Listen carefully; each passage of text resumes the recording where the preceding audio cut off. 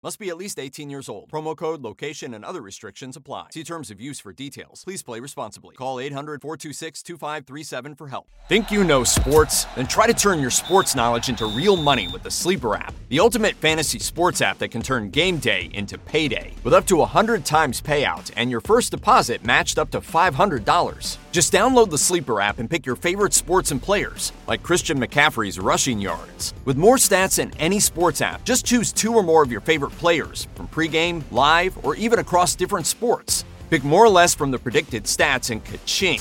You could win up to 100 times your money if your pick wins. With the Sleeper app, you can make picks anytime, even after the game starts, with up to 100 times payout. What are you waiting for? Download Sleeper today and unlock one of the fastest growing fantasy sports apps in the world.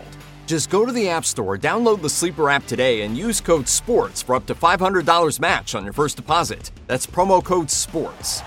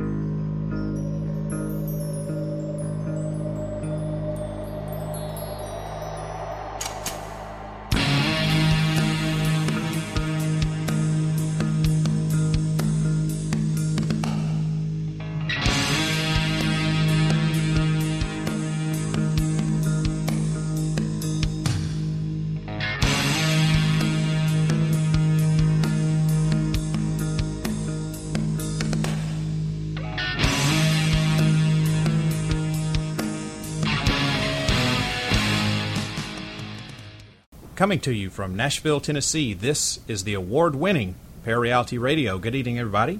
My name's Sandman. I'm going to be your host for the next 2 hours this evening. Well, it is Monday the 2nd of September, 2014, and of course you know that means that it's time for another episode of Parareality Radio. My very special guest this evening is the one and only Mr. Tony Pratt. Tony, welcome to the show once again. Thank you, Sandman. The only one. The one and only Tony Pratt. Sandman, yes. And actually, not in the Parareality studios this evening. I am doing a remote broadcast from the home of Mr. Tony Pratt. And I'd also like to thank you for welcoming me into your home here, Tony. I appreciate that. And thanks for coming. Yeah, let me set up all of my stuff in my mobile studio here. Yeah, I like your little mobile studio. Yeah, thank you. This is actually the first real good test that I've done of the studio with it involving a guest. I recorded a couple of podcasts and stuff before, just myself, and tweaked it a little bit. But this is the first time that I've had a guest. So you're the guinea pig for this. So thanks, man. I know you like being guinea pigged. Oh yeah. Yeah. Story of my life. Yeah, I hear it. That's for another show, ladies and gentlemen. Well, like I said, it's the 2nd of September, 2014. And my special guest is Mr. Tony Pratt. For those of you who have been long-time listeners of Parareality Radio, you will be familiar with Tony, and you'll know who he is. We've been friends for 7 or 8 years now, Tony, something like that. We met quite by accident when we both were doing gigs at the WRFN out of Pasquo, Tennessee, which is a traditional terrestrial radio station, and had a schedule mix-up one night, and I set in on one of his shows and just to listen, and was rather intrigued by what he was doing. He had a show on WRFN called Paranormal Nashville, and Tony has since, as so have I, but Tony's moved on to television now. And he is host of a show called Mystery Us here. Is it still Channel 19 here in the local Nashville area? It's a half-hour-long show on what I can't remember what the call sign for Channel 19 is here in Nashville. Yeah, and it's CATV. CATV. It's also on several other counties around here too. That's not nice. Comcast. There's a UVerse and some other So it has extended even locally. Of course, we're on the YouTube channel, the Mystery Us YouTube channel. Yes, just mystery, separate word, us, Right. on YouTube. Check it out. You can just Google search a Mystery Us, and all your episodes, as a matter of fact, is viewable on YouTube, correct? Correct, pretty much. Unless it's just something that's of local interest only, then I won't post it to YouTube. Gotcha. So that's how you can find out what's going on, the latest with Mr. Tony Pratt. And we have, over the last 7 or 8 years, got to be we're kind of kindred souls, kind of got to be pretty good friends, and he's made an appearance on Parareality Radio a few times. I've been on his radio show a couple of times, made a guest appearance on the Mystery Us television show, and he even graciously was a guest on my horrible attempt at internet TV. Actually, Tony, I had to say, I think the interview I did with you is probably my best episode. It's got the most responses, hits, should I say, out of everything. I thought I could try to do a one-man internet TV show. Didn't work out. Yeah. It was a horrible idea. Horrible. Yeah, one-person TV is hard. One-person radio, no problem. Yeah, that I can handle. But, yeah, the one-person TV. That's the problem with TV, too. You have to rely on others. But yeah, that is. But it's fun. I did have fun in the editing process. Mm-hmm. I had great fun with that, more so than I did actually doing the show itself, because it was a one-shot, one-camera angle deal. I tried setting up 2 cameras and having 2 separate camera angles and then switching back and forth between the editing process. That turned out horrible, and it was just good idea. In theory, but pulling it off, not so much. But anyway, I kind of digress with that. We are here tonight to talk about the Bigfoot UFO Connection. That's what this show is going to be about. And Tony is the only person that I personally know whom I consider an expert in both fields, both ufology and Bigfoot, Sasquatch, whatever you want to call him. So that's why I have asked him to be my guest on the show, and he's got some interesting viewpoints about both and how they can be, maybe, if you look hard enough, possibly connected. But before we get into that, as I always do, I'm going to tell you how you can get in touch with me and Mr. Pratt here later on, should you be listening to this podcast. First of all, you can always email me, sandman@parareality.com. That's Parareality, sandman@parareality.com. You can also call my studio line. I do still have the studio line because maybe one day I'm going to go back to doing live radio. I don't know. But I still got it up and running. If you want to call the show, leave a comment about what you've heard tonight or about any other show that you've heard, you can always call the studio line, 615-692-1170. That number is 615-692-1170. Just call, leave a message. You may actually catch me because I am in the studio all the time working on something for the show, and you never know, I just may answer the phone. Just be advised that if you do call and leave a message, that is giving me permission to play your comment back here on Parareality Radio. So I may or may not use it, but just by leaving me a message, you are giving me your permission. So those are the ways that you can get in touch with me during the show. Tony, give them a way they can get in touch with you if they would like to, or would you prefer not to? Well, they can just go on the Mystery Us Facebook group and message me, or Tony Pratt on Facebook. It's probably the easiest way. Or you can email me at pratttony@gmail.com. And I've also got I'm glad you said Facebook because I forgot. I was like, I'm missing something. I've got a Facebook page too if you want to get in touch with me, and you got Facebook like 99% of the rest of the world who has internet. Sandman.parareality on Facebook. You can look me up, see some behind-the-scenes stuff on the show, learn about the world of parareality, find out a little bit about what I'm doing. And every once in a while, I'll have some videos up there from my now as aforementioned defunct, horrible attempt at internet TV. But you know what?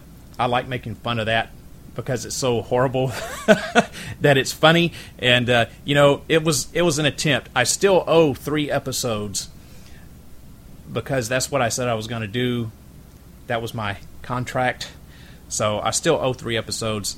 Sooner or later, I'm going to do them. I just don't know how, when, or what I'm going to do yet. But I'm going to do it. I am going to do Sounds it. good.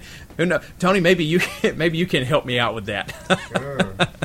All right. So let's get on and talk about the Bigfoot UFO Connection.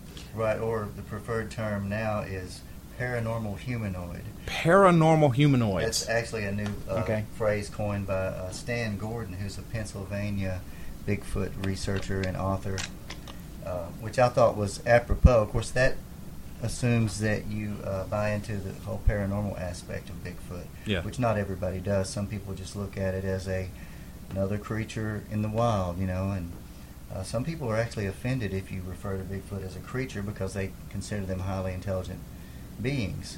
Of course, humans are creatures too, for that matter. But Yeah. Well, what in your opinion, being the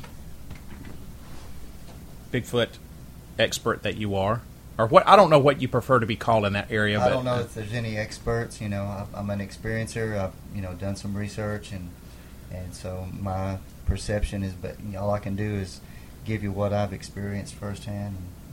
So, Bigfoot to you, some sort of paranormal entity, or as yet undocumented, scientifically cryptozoological creature, animal?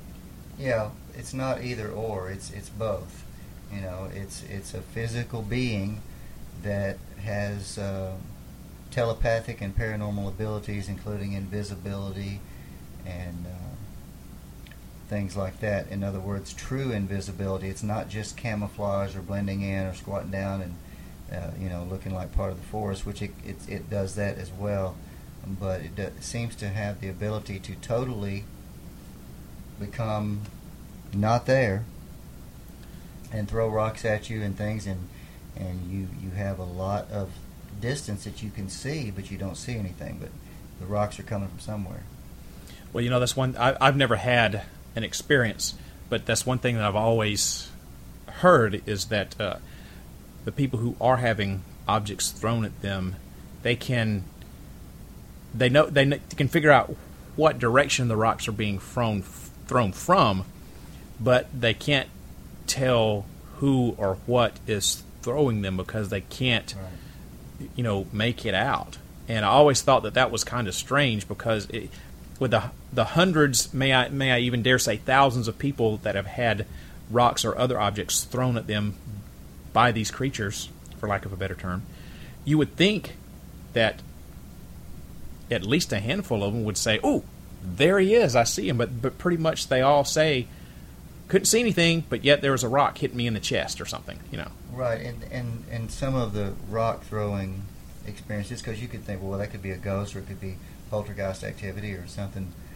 to that nature. But and there have been people who have actually seen Bigfoot dematerialize. I've seen photographs where they seem to be halfway dematerialized, kind of like Star Trek when they're beaming out and you can kind of see through them, but they're still there. Yeah.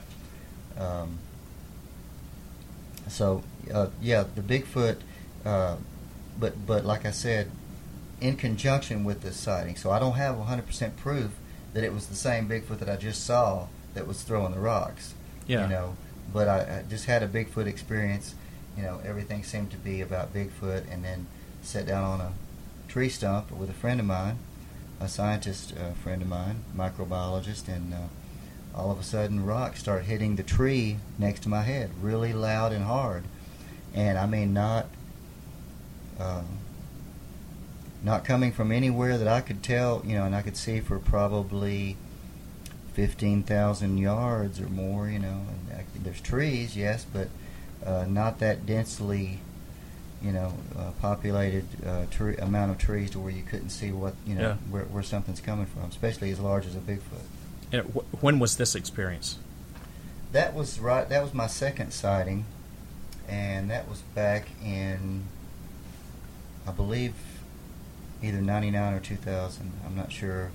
I've got the whole story with dates and everything written on a Hub Pages post.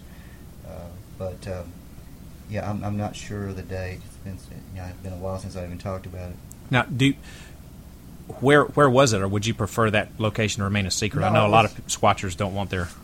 I don't care. I don't consider you a paid squatcher. To go out there and find it. I don't care. I don't have to be the one that makes the amazing discovery. Yeah.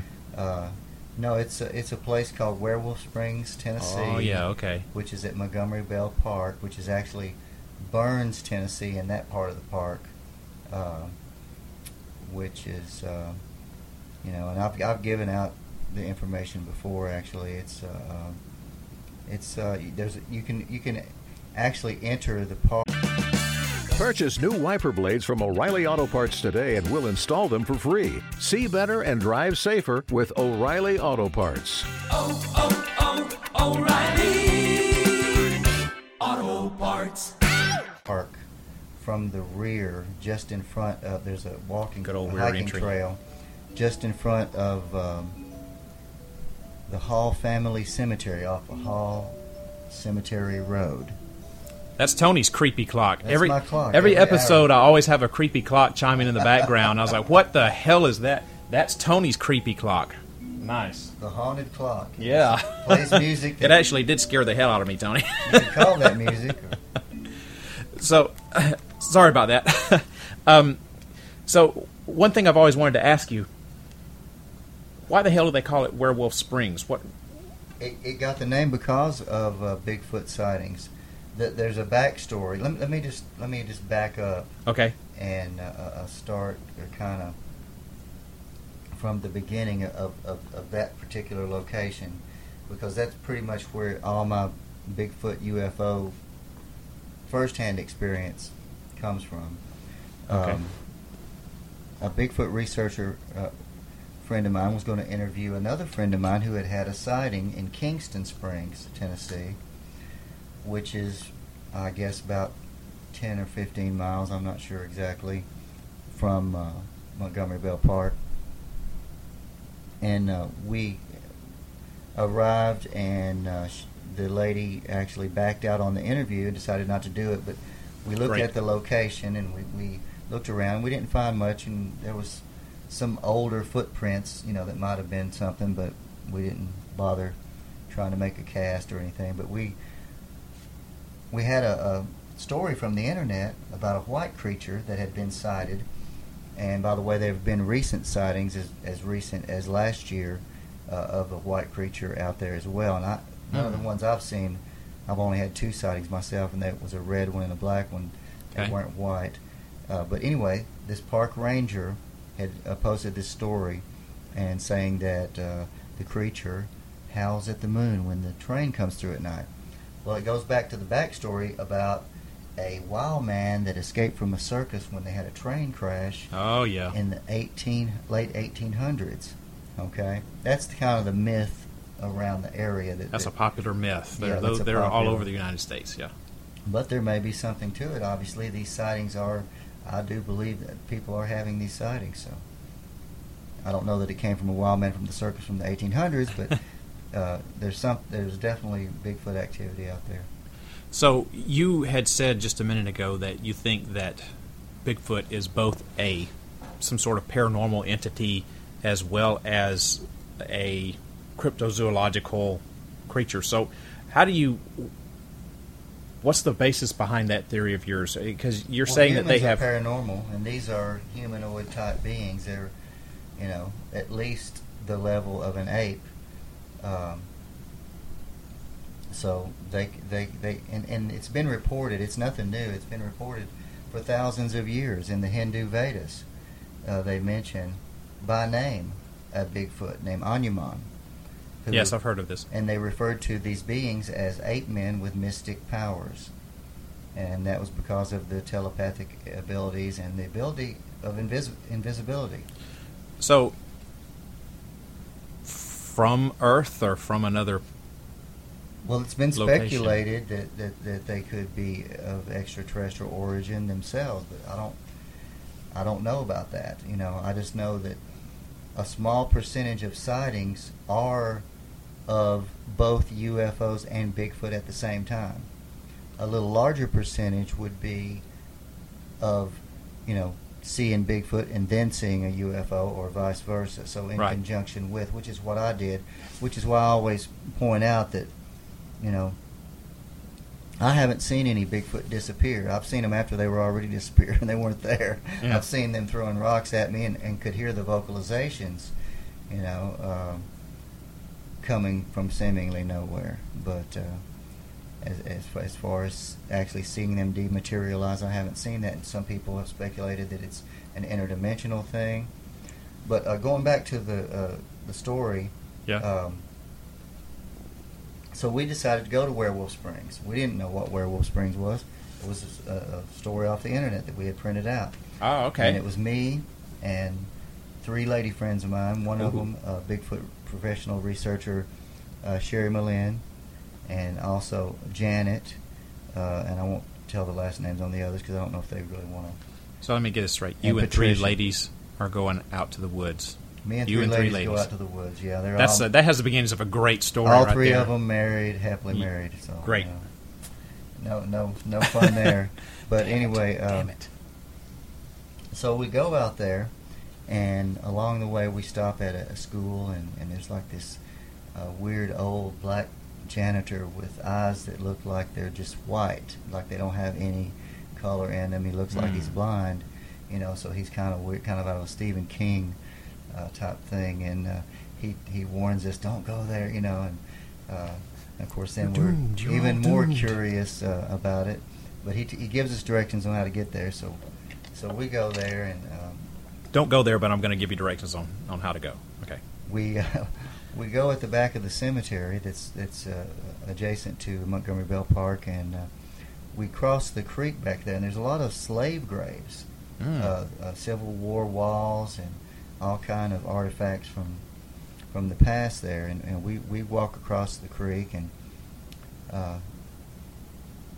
just me and Sherry went across it first, and then Janet and Patricia joined us, and we ran into a bunch of really large ant hills that were probably about 3.5 feet tall, and there were thousands of these ants that would literally start crawling up your legs so fast that you could hardly keep knocking them off if you stayed in there. Time to get out of there. Yeah. So we well, Janet and Patricia decided they would get out of there. They went back to the car, and Sherry, Malin, and myself proceeded on. We went about an hour deeper into the woods, and we noticed that we could hear footsteps.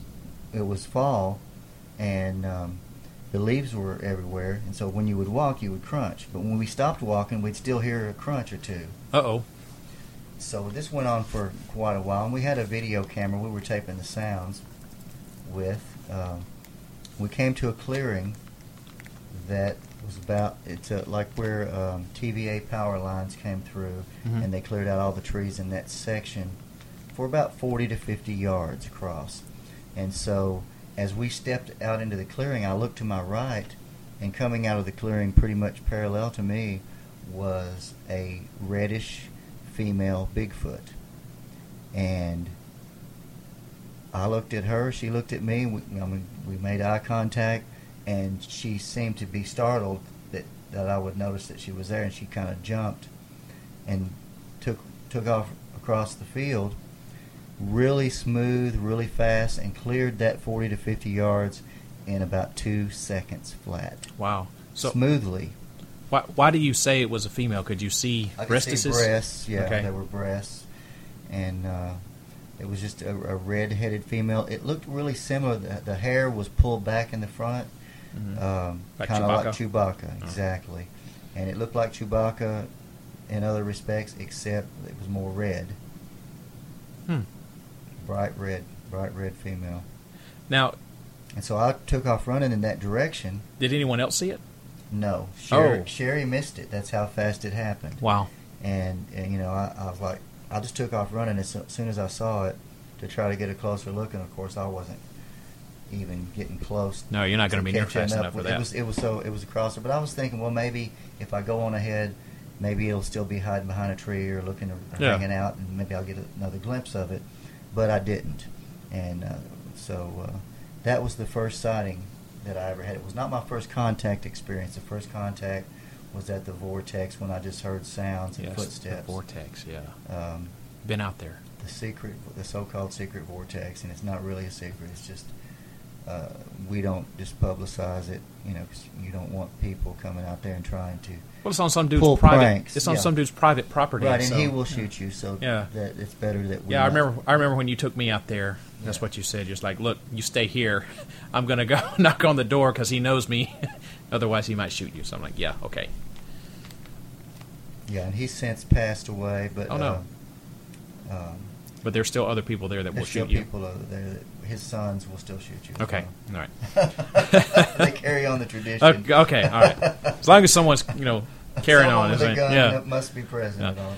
So, you have told me on more than one occasion that you have had some sort of. I'm trying to say this so it makes sense and it doesn't sound like I'm belittling you, because I'm not doubting what you say, but that you've had some sort of mental contact, some sort of paranormal, like psychokinetic. Man, that's not a good word, but like telepathic. That's what I'm looking for. Yeah. That you've had telepathic contact with Sasquatch or Bigfoot in the past. And what was that all? What? Right. what- I have had what the hell? an experience where it was an out-of-body experience, where during the out-of-body experience, which is already paranormal, Yeah. that I had telepathic contact where I could communicate clearly back and forth. Now, I believe the first contact experience I ever had when I was hearing the footsteps, because you can't really hear footsteps even of an elephant, I don't care how large the thing is, it's not going to make a sound that you will hear from 30 feet away. You're not going to feel it. And I was also feeling it like I didn't realize at the time that it was a telepathic experience as well. Okay. Now, there are researchers, prominent researchers like Kawani Lapsaritis, who have ongoing telepathic contact, and they have clear communications. I haven't really experienced it like that. I've experienced what I thought was telepathic contact, but real sketchy, very, just basic, go away. It's just a negative. It's either a Yeah. negativity or a positivity that's there. Yeah.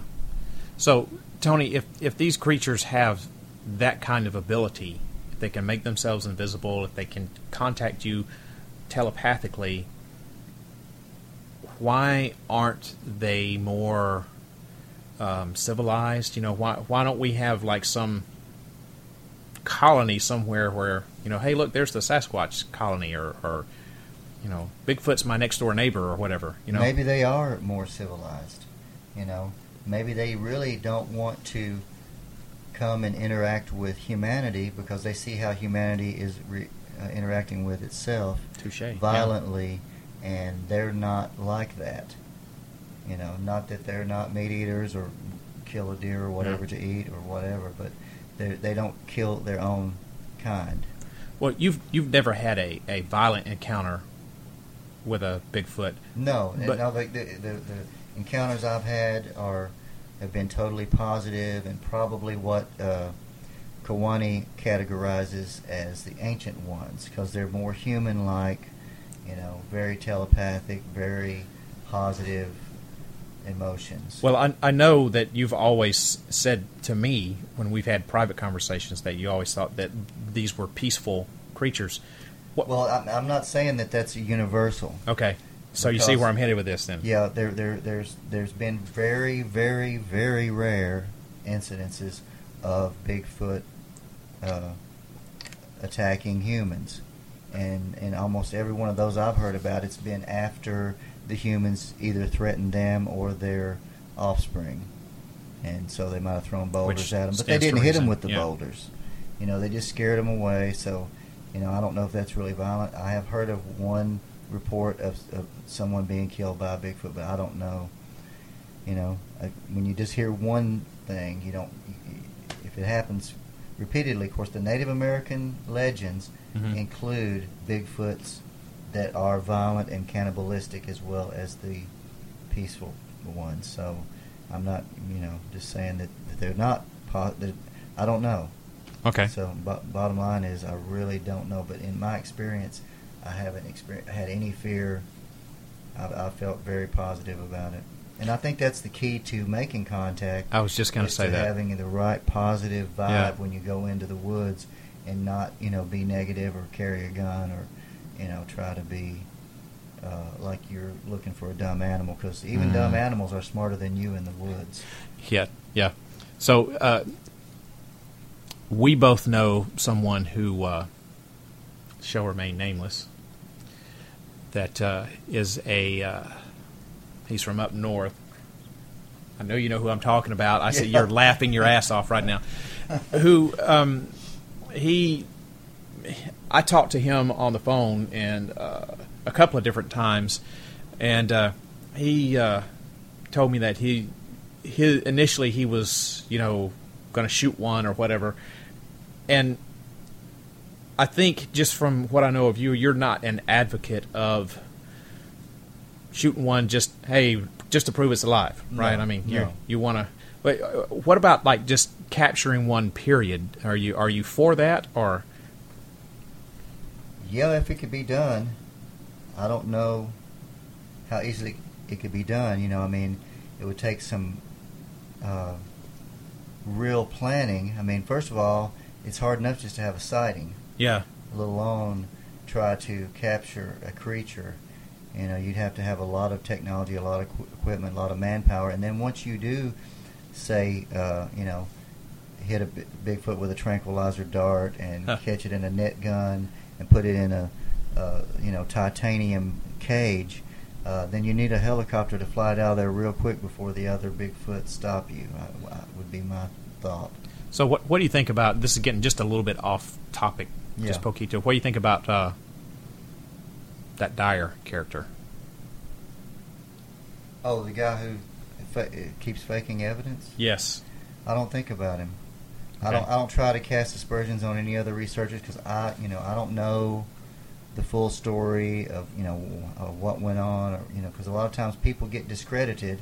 I've seen it happen, that are totally legitimate, good researchers, and they're made to look out as a fool by the media or by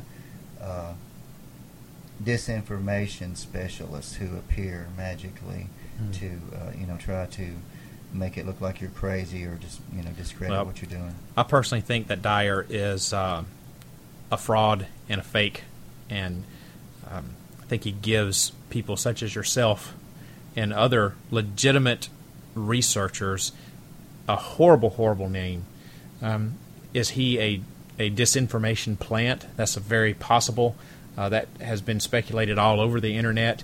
I can't see how one man who is a used car salesman or whatever the hell he is can come up with all of this money and have all these resources to fake all of the stuff that he does, because it's got to cost a pretty penny. Who's funding all of this? Well, whoever he can get to, invest, donate, probably. Yeah. He's a wheeler dealer. He's, a showman type, a promoter, a person that can get people excited about something. And if you really seriously were able to go out there and either capture or even just, get really good footage of Bigfoot and prove that it's real, that would be very valuable. So people will invest in something like that. Well, he's either some sort of disinformation specialist, or he is just a big piece of crap. One of the two, Yeah, I think he's just a monumental flake. I don't think he's, a disinformation, because that comes in a different form. It could be the fact that he's just desperate for attention and wants to have some sort of celebrity status, no matter how he can get it. There are people like that. They're called reality TV stars. Yeah. Take the Kardashians, for instance. People who are so desperate to have any kind of attention, whether it's positive or negative. So that's probably really the main thing. I really don't think that he's a disinformation person sent in by them, whoever them are. No, he's just another Bigfoot nut kook. like myself. You know, he's just out Emphasis there. on nut. So, what about this? What about the UFO connection? How are Bigfoots and UFOs? This is my UFO. This is my Bigfoot down here. I wish you could see this. It's a great rendition. How are they connected? Well, back to the story of Werewolf Springs. So after that first initial, because I'm still one episode away from answering that question. Right. After that initial sighting of the female, which was such a short sighting, you know, it's just enough to let you know that, hey, this is real, but is it? You know, but you know, in the back of your mind, you're wondering, did I see that, or what was that? And so I was determined to have another sighting.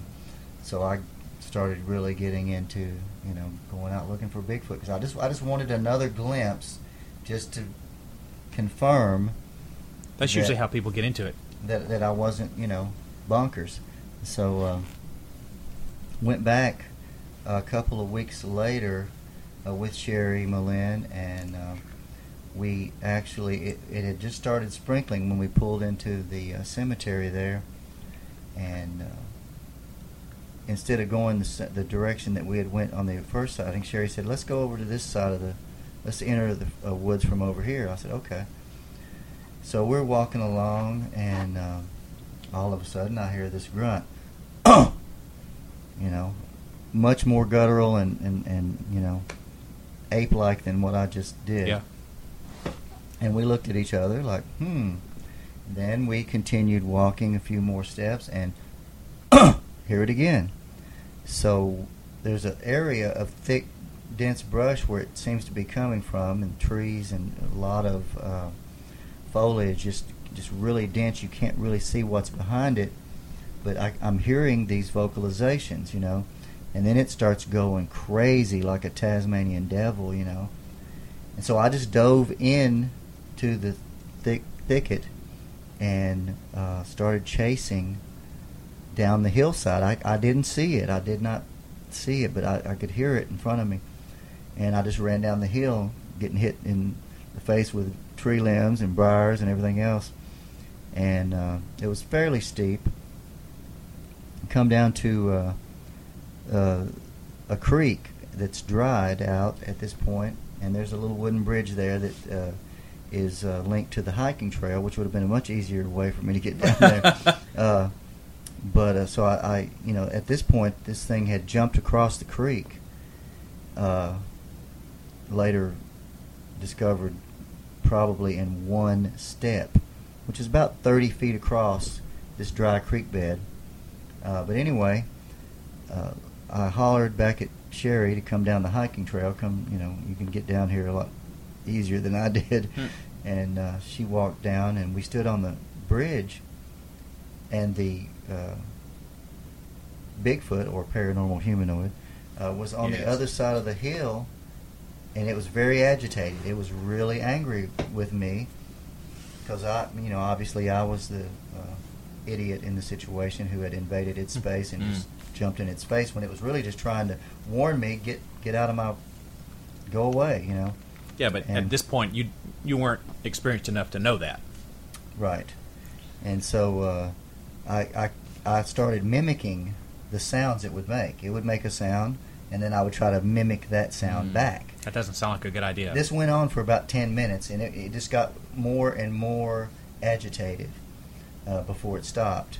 And then Sherry said, well, let's walk down the creek here, because it kind of stopped. And I'm like, well, shouldn't we kind of follow in the direction it's going? But we stepped down into the creek bed, and we noticed, and like I said, it had just started sprinkling when we got there. So at this point, the sand in the middle of the creek had a light bit of rain on it, and in the middle of the creek bed was one single footprint, and it was huge. Especially the width of it was no human. You know, I've never seen any human with a foot that wide. Yeah. There are humans with feet that long. You know, I mean, Shaquille O'Neal wears a size 23. Yeah. I used to have size 21 clown shoes that I would put my regular shoes size 8 inside of, to wear. But this was huge. It had a gap between the big toe and the other toes. Looked like, if people are familiar with Ardipithecus, it's the new, latest, greatest candidate for the so-called missing link of science. And I think they're just, I think it's just a certain type of Bigfoot, and they want to cover that by saying, yeah, these bones are old. And that's why people say, why aren't bones ever found? Well, they are. Bodies are found. Bones, a lot of things are covered up. There's just as much of a cover-up in the Bigfoot field as there is in the UFO field. Why? In your opinion? I don't know what the government's interest is. Militarily, it could be profound. I mean, if they had Bigfoot soldiers, they would be incredible, especially with the invisibility and stuff. So I don't know. I don't know what their purpose is, but there's a film that's on YouTube of some people actually surrounding. There's like 10 or 12 people surrounding a Bigfoot, and all of a sudden, some basically men in black come along and take the Bigfoot and stuff it in a van really quick before the camera can take a picture of it. Wow. So yeah, they're on it. There's a lot of reports of cover up. Well, how are people relating or connecting Bigfoot and UFOs? I know you said that there's basically two kinds of sightings. Those where they're sighted simultaneously, or then one before the other. So right. So back to the episode 3 here. Yeah. My second sighting, I took a friend of mine, a doctor of microbiology who's done cancer research and all kind of mainstream science stuff. His credentials are impeccable. Because I wanted someone with me in case I had another sighting that would be believable, not just some other Bigfoot nut like myself. And so I showed my friend all the previously mentioned areas where I had contact experiences, and like I said, the previous experience I was talking about, we did eventually go 6 hours deep following that Bigfoot. Wow. That I talked about that was on the other side of the bridge chattering. And we just started seeing Blair Witch X's, and they kept getting thicker and thicker, so we thought we were going the right direction. And we saw X's that were in huge trees, 50-foot tall, laid in X's, leaned up against other trees. And, it would have took some equipment or a lot of men with ropes or something to do that. It was amazing. And then we came up against a whole wall of X's, and there was probably 300 or 400 feet of briar patch behind where this wall of X's were located. Wow. And I figured that maybe that was just a way of, I mean, I tried to go through the briars. I made it about 3 feet. And said, I can't really do this. I can't bleed out. Yeah. So I turned around on that one and we went back. Then about 3 months later, I had my friend, showed her all the same locations, and we'd been out there 5 or 6 hours and nothing, and I was getting frustrated, and I finally leaned up against a tree and I said, we're not going to find them unless they want us to find them, unless they let us find them, because they're in control, not us. Yeah. And about the time I said that, my friend pointed out, hey, look there. And down by the Harpeth River, where there's a little inlet, it's almost like a cove, but it's a river, perfect place where all the animals would go down to get a drink, because it's level and it's at the bottom of a cliff. I mean, it's like a very steep mountain that you wouldn't want to walk up that side of it. So anyway, we see this tall, black-haired Bigfoot male sticking his head out from behind two trees right at the edge of the water. And we're just kind of staring at him, and he's staring at us, and we're both making comments like, I can see his eyes, I can see his cheeks, I can see his face. There's, he looks like a human. He has a nose, a pronounced nose, not flat nose, although big nose, but not totally flat like a caveman or anything.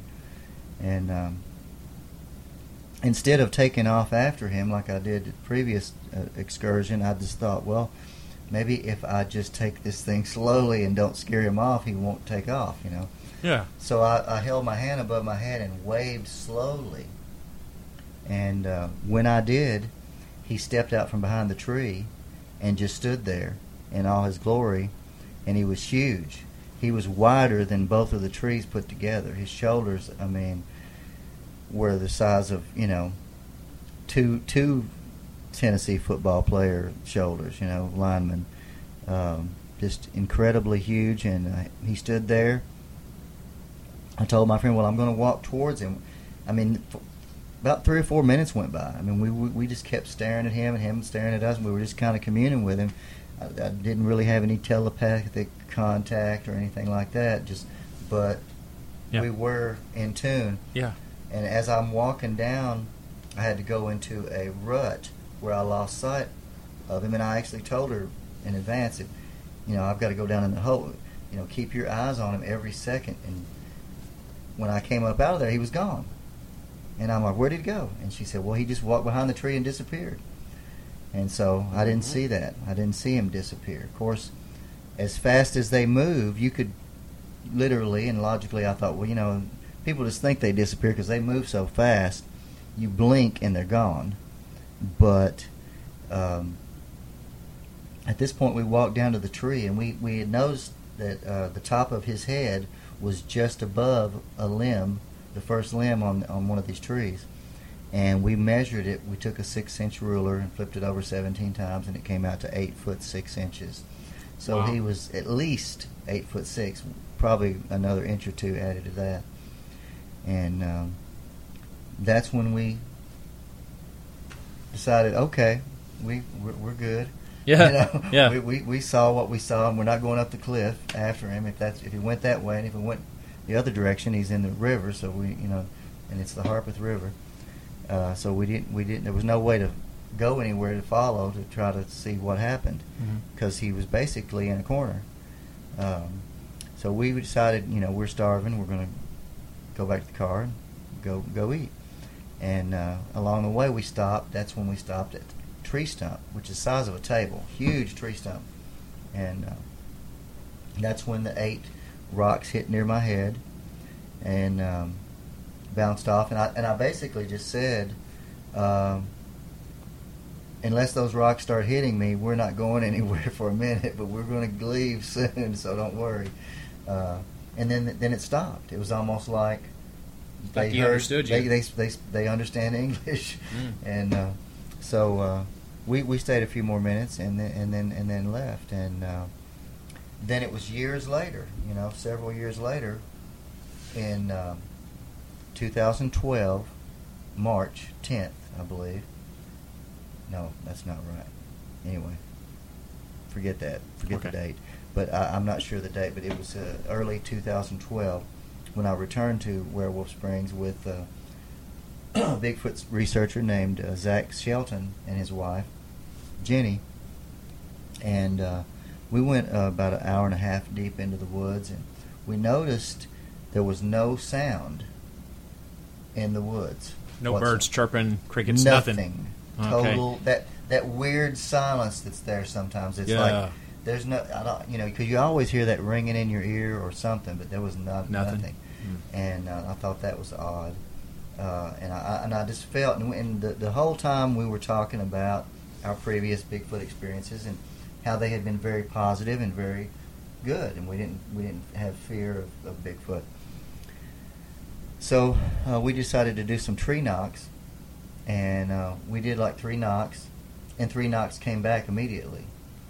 and they were faint off in the distance, probably 1,500 yards away, seemed like where it was coming from.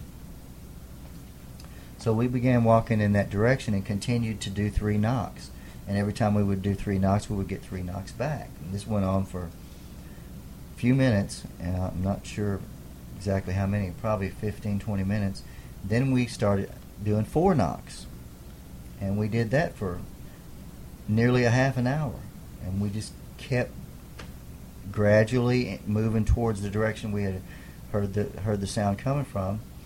And I said, well, why don't we try to do 5 knocks? Just, why not? And so he does 5 knocks. And like 25 rapid-fire, loud, almost gunshot knocks came back, which seemed like they were right in front of us, right in our face. I felt like it was 3 or 4 feet away. Zach and Jenny's perception was like it was several feet away, like maybe 8 or 10 feet away, but really close. And we couldn't see anything. There's nothing we can see. We had visibility for days, but there was nothing there. And so that was pretty much the experience. And we hung around a while. Nothing else happened. So we headed back to the cars, our trucks. We both had trucks. And on the way back, when we got almost back to the cemetery, we did hear some bird sounds. But it almost sounded like a human trying to imitate a bird. It didn't sound like a natural bird sound. And then we started hearing an owl, which I had an experience of hearing a Bigfoot imitate an owl before. And that's a commonly reported thing, is that they imitate owls and other creatures. So then here's where the Bigfoot UFO, we're almost there. Okay. We're almost there. So as we're leaving the woods, they're in their truck, I'm in mine. They're ahead of me, and as I'm going down Hall Cemetery Road, to my right, I can see tracking with me. I'm doing about 35, 40 on this road, gravel road. But in the woods there is a humanoid-shaped creature running alongside of me. That's kind of interesting and scary at the same time. And I could see it going through the trees. It was like blinking out. It was just flashing back and forth in phasing shadows. In and out? No, I was seeing it the whole time. No, it was solid. It was just there. But I wasn't able to see every detail of its face. It wasn't as good a sighting as I'd previously experienced, but I pretty much knew what it was, but, maybe it could have been something else. I don't know what else could have ran. I don't think a person in a Bigfoot suit could run 30 miles an hour. I know they can't. But anyway, so I'm going down the road, but, having had a lot of different experiences, I first thought, well, I'm going to call Zach and tell him what I just saw. Then I thought, you know what? It's not really that significant. It really doesn't matter. It's not like I saw its face like I did before. I'm just seeing something. I knew what it was, but I still, there was no point in even worrying about it. So I didn't, and I'm on my way home, and my friend asked me if I would have dinner with her at Shoney's, and I said sure. And so we were going to meet at Shoney's, but then she had locked her keys out in the house, and so I had to come, and I had a key, extra key, and let her in. And so she followed me, and as we're coming down Temple Road in Bellevue, right next to Publix, directly in front of Poplar Creek subdivision, where the red light is there, where you turn on to Old Harding Pike, 8 pink orb-shaped UFOs, but they weren't just orbs. I mean, they were like stars. They had a flashiness to them. It looked just like a regular star in the sky, except that it was pink. And we saw those, and it is an orb shape, but there were 8 of them, and we were talking on the phone. She was in her car behind me, and I'm sitting there, and there's other people in line at the red light. When the light turns green, nobody moves. Of course, they're all sitting there looking at these UFOs, which are really wild. And at a couple of different points, the UFOs just, they seemed, even though they were in a static position, like they were hovering, they were swaying back and forth. each one of them in position was swaying back, kind of swaying back and forth. And I'm thinking, well, it could be helicopters or something. You know, Yeah. It looks like a helicopter motion. But then, about the time I thought that, all 8 of them rearranged themselves in 1 second. They all switched positions. They all just swirled around, and now they're in a different spot.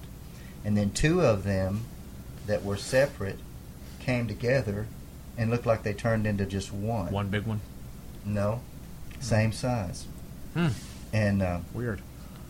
yeah, they just melded into one, and that happened a couple times.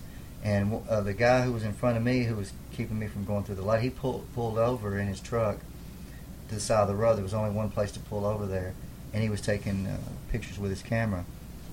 So I pretty much had to turn right. I mean, I didn't have to, but I did. I went ahead and turned right, and I was telling my friend that I'm going to turn around and go back and try to get some more pictures. I'd already tried to take some pictures with my phone, and I was going to try to get some closer ones. And as I turned right, 4 of the UFOs came down the road that I was traveling on, parallel to me.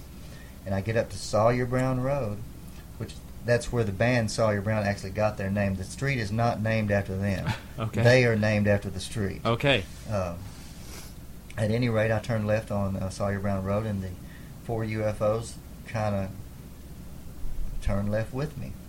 And my friend was in the car in front of me because I pulled over because I was going to turn around. Yeah. And so she passed me, and she goes on down to a pub nearby, and 2 of the UFOs followed her to that pub and remained with her in proximity to her car.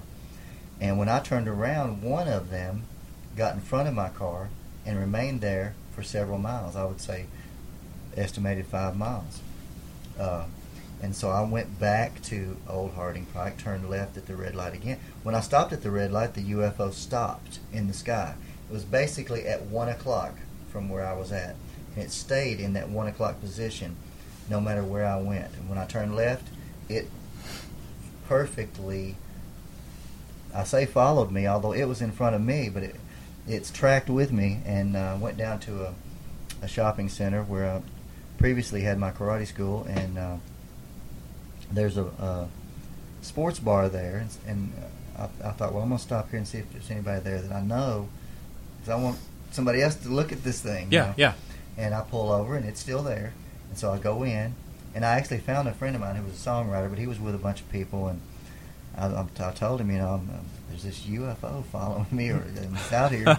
It's pink, That doesn't sound strange at all. No. He just said, well, I can't go right now, but thanks for asking. Thanks for thinking of me, Tony. Invite. Yeah. Anyway, so I go back to my car, my Toyota 4Runner at the time, and sure enough, the UFO's still there. So I go down the road a little farther to Kroger, okay, and go up behind Kroger. There's a street behind Kroger where there's a storage unit place up there on the mountain at Edwin Warner Park. It's the back of Edwin Warner Park there. Mm-hmm. And so I get halfway up there, and halfway up the hill, the Kroger building blocks out all the lights from the city. And that's where I took the one photograph that actually came out of the pink UFO, star UFO. And so then I asked my friend, well, you still want to go to Shoney's, and are your UFOs still with you? Yes, they're still with me, and let's go to Waffle House instead of Shoney's. Okay, well, we'll go to Waffle House. So I start heading to Waffle House. My UFO stays there, hovering above Kroger, behind Kroger and Edwin Warner Park. And get to Waffle House and see my friend, and she says, well, there they are, and there's two of them that had followed. They followed her all the way over to Waffle House and stayed with her. Stayed there. They're up in the sky. I can see them when I pull in. And so we went into Waffle House and ate for about an hour and a half. And we looked out the window. We sat, where we could see it out the window. And we were seeing it the whole time. And it wasn't until, even when we left, it was still there. But it didn't follow it. The last two UFOs did not follow us at that point. And my friend said she was sad because there was some kind of telepathic contact or something going on during this whole time, and I can't put it into words. It wasn't words exactly, but there was some kind of connection where you were feeling this energy. You were feeling like an empathic type thing. Something was going on. It was a very positive thing. It wasn't scary at all to me. But and my friend wasn't scared either. And she said she was sad, like she had lost a family member, like that was her family. And I didn't get that feeling. I just felt. And you think this had something to do with the? I felt there was a connection to the Bigfoot sighting, yeah. And we later, I later had a person who, what is it called? A cooperative. This is what these UFO. A friend of mine who's like a psychic channeler. The UFO people referred to it as a cooperative receptor. I thought was interesting. Made contact with these UFOs because I told her, I said, well, can you try to make contact with whoever's driving those pink star UFOs? But they told her that they are not craft. They are the beings. They are, the pink orb, star-like shapes that you see. That's them. And ever since, and that's early in 2012, and I forget the date. It's on the TV show that I did it on Mystery Us. But ever since that date, every month since early 2012, there's been video of these same pink orb-shaped UFOs throughout the world, in various locations, and they exhibit the same behavior where they come together, like two of them turn into one, or they split apart, and you see one turn into two. Why wait till 2012 to show themselves? Have they said anything about that? Yeah, because naturally I started asking them all kind of questions, every kind of question I could imagine to ask them, and no, they've been showing themselves throughout history. They claim, and I take it with a grain of salt, because it's not direct physical experience, but I don't discount it either, because it is telepathic or so-called channeling. They claim that they are the highest intelligence in the universe, and that in the past, when people have thought of them as gods, or when people pray to God, or when miracles happen, or things like this, that a lot of times it's them. Well, what the hell do they have to do with Bigfoot? Well, they have a symbiotic relationship with Bigfoot, according to this source and other sources, and there's other evidence that supports that. And I asked them, about the Bigfoot at Werewolf Springs, and if there were any of them out there. They said, yeah. And I said, well, how many of your type beings are out there? And they said, well, between 10 and 10,000. I said, what do you mean? Narrows it down. Yeah, can you be more general? And they said, well, 10 of them can be like 10,000. 10 of them can split into 10,000. 10,000 of them can turn into one. And that they can basically share the same space, and they do that sometimes when they travel long distances.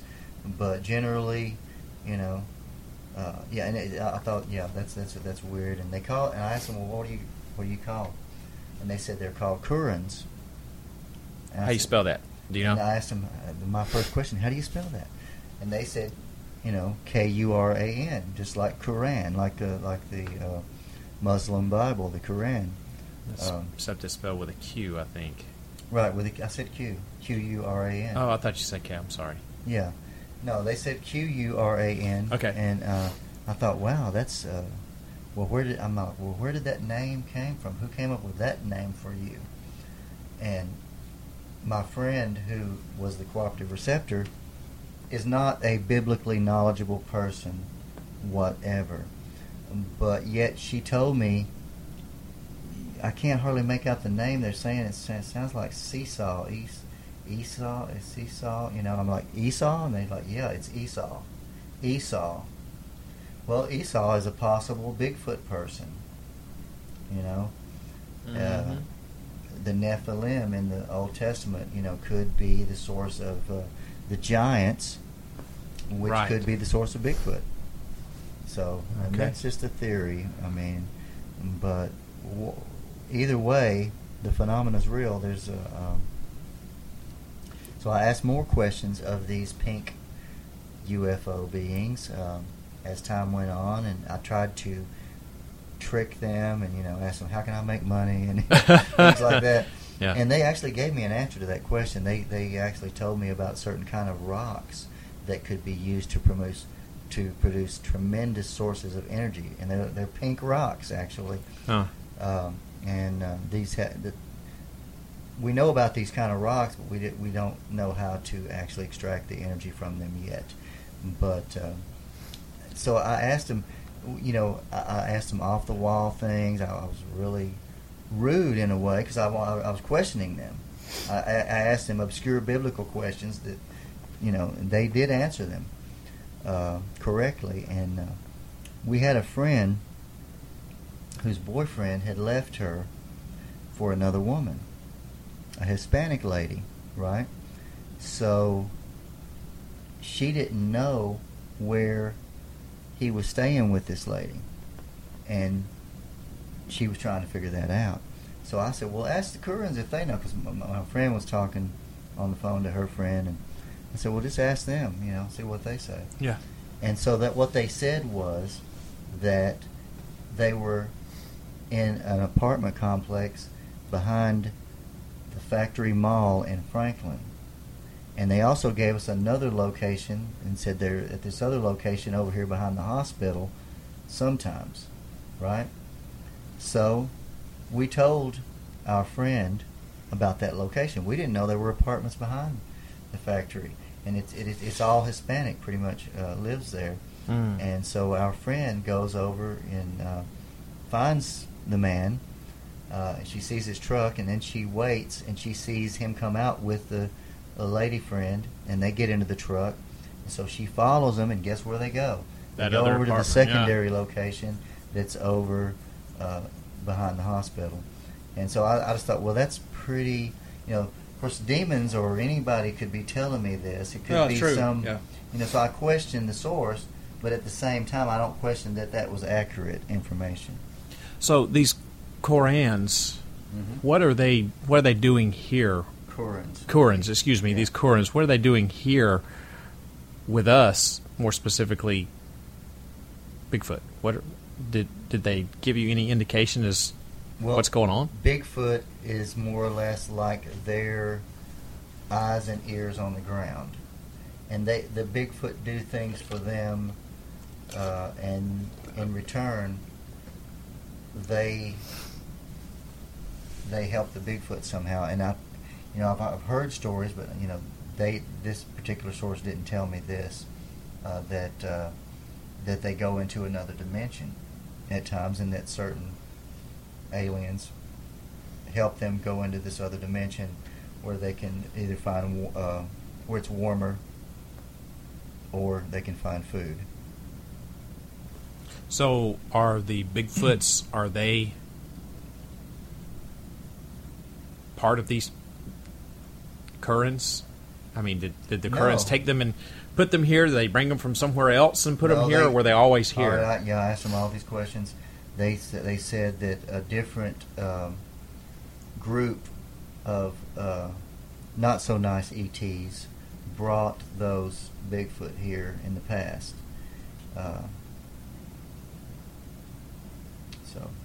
So what we're seeing today are the descendants of those that were here, that were brought here in the past. Did they tell you why they brought them here?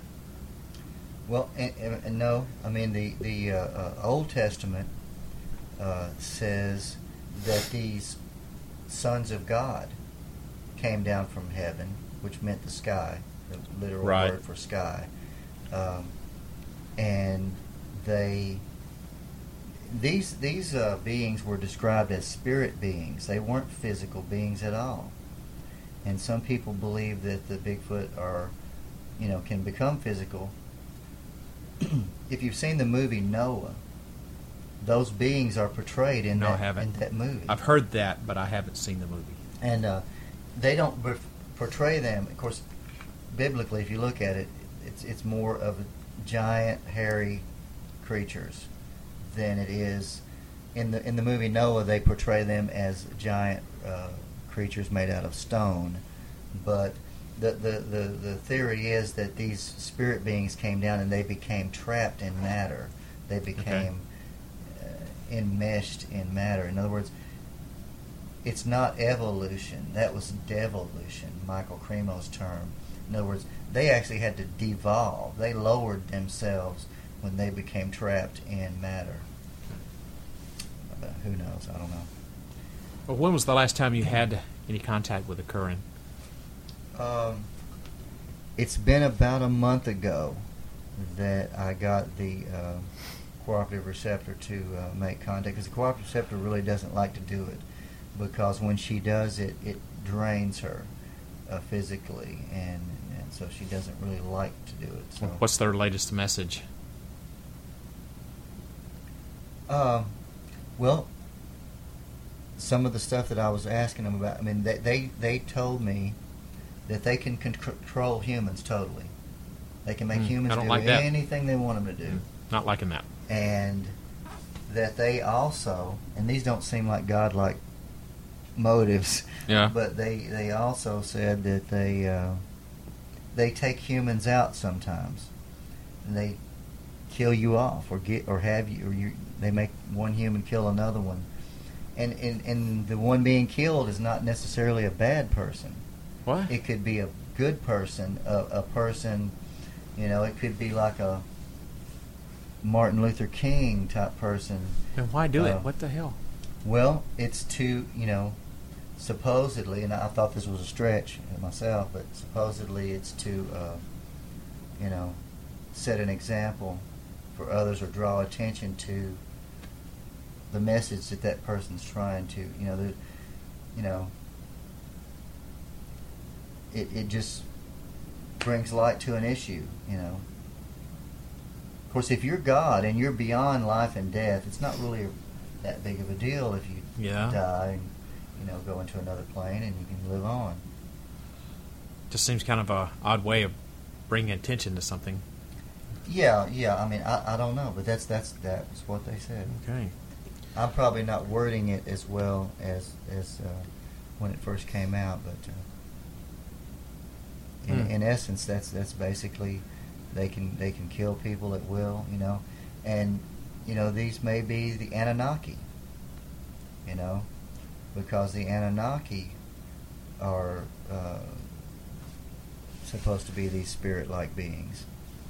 And if you've seen the movie The Fourth Kind, yes, there's definitely some weird examples of that. And previously, I thought, there was no relationship between UFOs and demons, and aliens and demons. Those are separate phenomena. Issues. Yeah. There's different phenomena. I've experienced all of the above, but when I saw that movie, I thought, well, yeah, maybe there could be, because you're seeing this spirit being basically take control of a human's physical body and float them up off the bed and do things like you would expect to see in The Exorcist.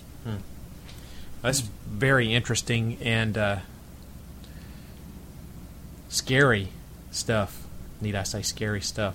The thing that there's this intergalactic group of super intelligent, super beings that can just, control us just for the hell of it, just to have some fun. And they claim to be our gods, Did they create us? Have you asked that question? That's a good question. No, I don't think I've asked that question. You should ask that question. Yeah, no, I don't think I've asked that one. And can you also ask them if they can give me a harem? Because that would be harem. yes, I would appreciate that from them. Wait I'm a not. minute. I think they're coming through right now. They said, yes, you can have a harem, but you must become Muslim. And then damn at it. death, you will get Damn so it. many No. virgins. No. I'm in like, right here. I'm not asking for money. I'm not asking for miracles here. I just want a harem, just 3 or 4. Just a small Or 12, harem. yeah. No, just a small. I don't. 3 or 4 would be enough. Yeah, just a small one. See what you can do about it. Well, I never questioned your sanity before, but I'm beginning to wonder at this point because Okay. I know even one female is a handful. Yeah. What was I thinking? You're right. Maybe I need to rethink this. Yeah. Maybe I should ask for money instead. Yeah. It'd be safer. That would be much safer. Well, everybody, this is my special guest, Mr. Tony Pratt. We've been talking about his theories behind the UFO Bigfoot connection. Some very interesting and revealing stuff. I think I've never heard anyone talk about the Kurans before, if I'm saying it right. I feel like I'm saying it wrong. Okay. I've never heard anyone talk about the Kurans before, and I've heard for years theories that Sasquatch was some sort of maybe pet that escaped from a UFO or alien race that came to see us, or maybe a transplant, or maybe a descendants of some beings that actually crashed here in the past and was stranded. Creepy clock time. That is the creepy clock, is it? My God. You shouldn't refer to them as pets just because you're follically challenged. Yeah. Yes. They're highly intelligent, just like Chewbacca. Yeah. But I've heard all kind of theories relating to the Bigfoot and the UFO, but this is the first time that I've ever heard anything that has to do with actually someone saying, "Hey, this is the group of beings that have." That's going on forever. They have placed them here. So I'm going to say this is a world exclusive. Yeah, right here, world exclusive. Right, nobody else is this crazy. That's right. So if you want to get in touch with Tony and maybe ask him some more questions about his theories, or maybe, I don't know, postulate some of your own, PrattTony@gmail.com. And that's PrattTony. There's no, it's all lowercase, all together, no hyphens, spaces, underscore, nothing like that. PrattTony@gmail.com. Tony, what's besides this going on with the Kurans? What's the latest? What you got cooking these days? Well, I edited a book on the JFK assassination called the JFK Assassination Report, 13 Shots, by Leroy Blevins Sr. Nice. And so I've been working on that project since January, and the book came out in June, and the book's doing very well. Where can tell us a little bit about this book, and where can we find it? Yeah, you can find it on Amazon.com, Amazon Books, as well as Kindle Books. It's a really beautiful book. It's 353 pages, over 300 yes, a big full-color illustrations. It walks you through all of 13 shots taken by 4 different gunmen. Now, the book doesn't try to prove who is behind the assassination per se, although we do provide supporting evidence as to what the possible identity, the different possibilities of who the gunman might be. But we basically show you the gunman, the different locations, and as a matter of fact, since the book came out, Leroy has found a 5th gunman on the 2nd floor window of the records building. So there are 4 gunmen. Two of the gunmen. One of them is Lee Harvey Oswald, and Leroy has uncovered evidence, photographic evidence of the fingerprints from the FBI photos.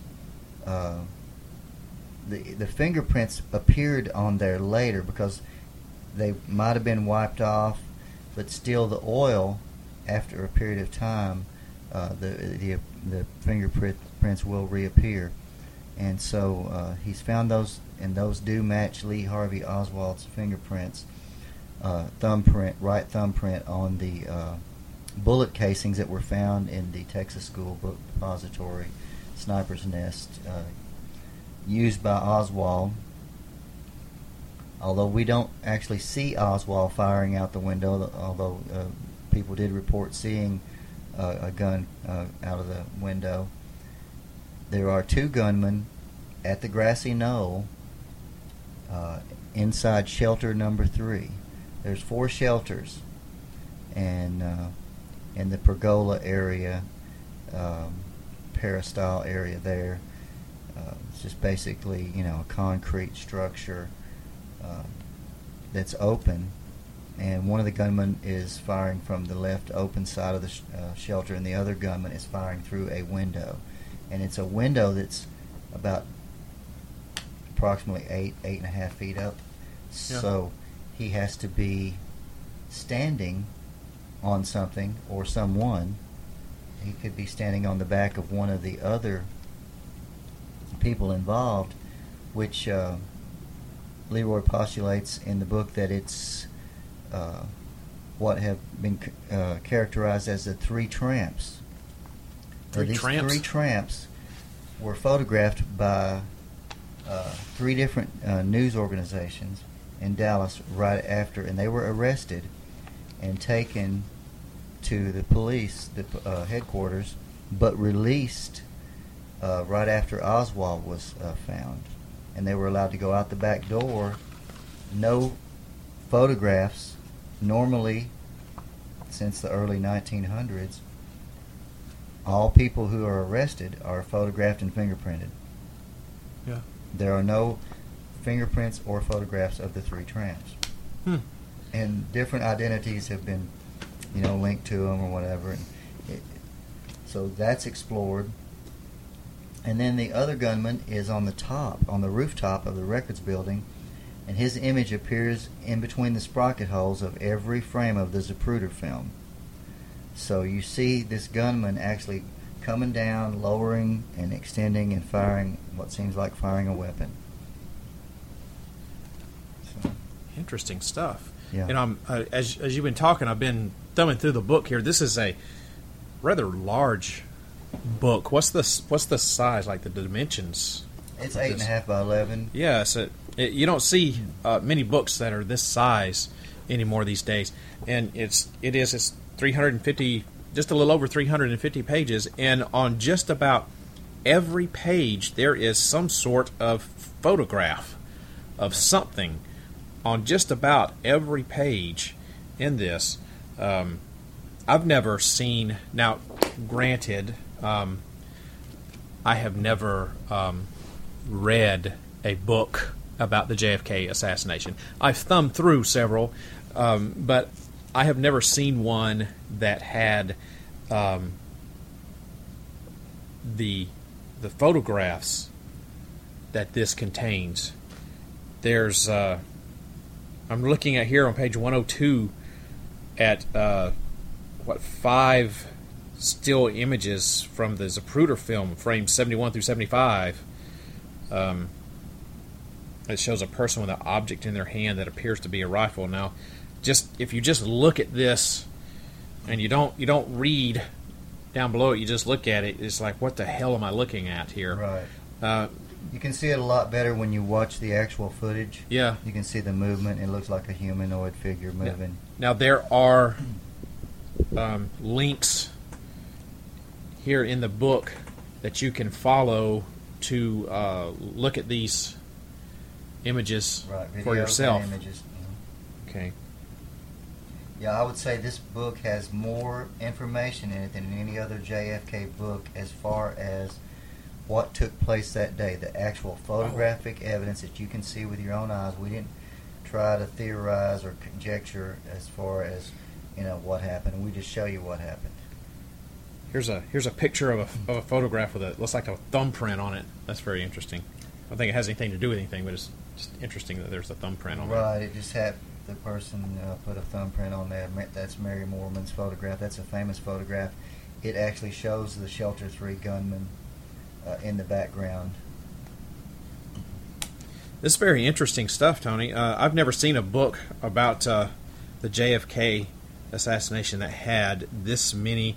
Oh, there's some very graphic autopsy photos of the president in here as well. I've never seen a book about JFK that had, or the assassination that had this many photographs, still frames, pictures of driver's licenses, reports, pictures of clothing, diagrams. This is but it's got the timelines for every shot this taken. Was painstakingly researched here for this. Absolutely, it for took this 9 thing. years of research for Leroy to do all this, and the evidence is just amazing. If nothing else, it absolutely proves that there was a conspiracy. There's more than one gunman. There's more than 3 shots. There's 13 shots. It could be more. Now, he doesn't, I think you said this, but he doesn't go into why there's a conspiracy. He's just saying that this book is just saying that, hey, look, there was more than one gunman, here's the evidence. But he's not going into conspiracy issues here with this, is he? Well, these gunman identities have varied. The Dallas Police Department did not release the information as to the names of the 3 tramps until 1989. Okay? 1963 was the assassination. Yeah. So they wait till 1989 to release the so-called identities of the 3 tramps, one of whom was deceased. All right, The other 2 20-something, tramps 26 years later. were both, 26 years later, the other tramps were both upstanding members of their community, very successful people. Didn't seem like anybody that was a tramp type person at all. But they claimed in interviews that when reporters did hunt them down, Harold Doyle is one of them, that it was them, and that they came in on the train, and that the police department released them out of the back of the police department when and that they never were arrested. They were detained, but they were never incarcerated. Now, it's been speculated that those people are not the actual tramps, since they don't look like them that much. And other identities, there's a lady out in Texas, and it's all in the book. Her name is escaping me at the moment, but she's the top forensic expert as far as being a forensic artist. She can do the drawings of what you will look like in the future. Yeah. She has identified these 3 gunmen as being one of them, the one that is inside Shelter 3 that fired the fatal headshot to JFK. The only shot he fired is possibly, and this is who she identifies as, Charles Harrelson. One of the other tramps, and Charles Harrelson is the father of Woody Harrelson, the actor. What? Yeah. And also, Charles Harrelson was married to Oswald's sister, so he was his brother-in-law. And when he was a notorious mafia hitman, and when he was arrested for shooting a federal judge, and when they were taking him to the building, which was by this point named after that same federal judge, he seemed calm, cool, and collected. They're like, "Why are you so relaxed and everything, man?" He said, "Well, why should I worry about killing a federal judge when I've already killed a president?" And you could say, "Well, he's just talking." Yeah, out he's his talking out his head. ass. Yeah.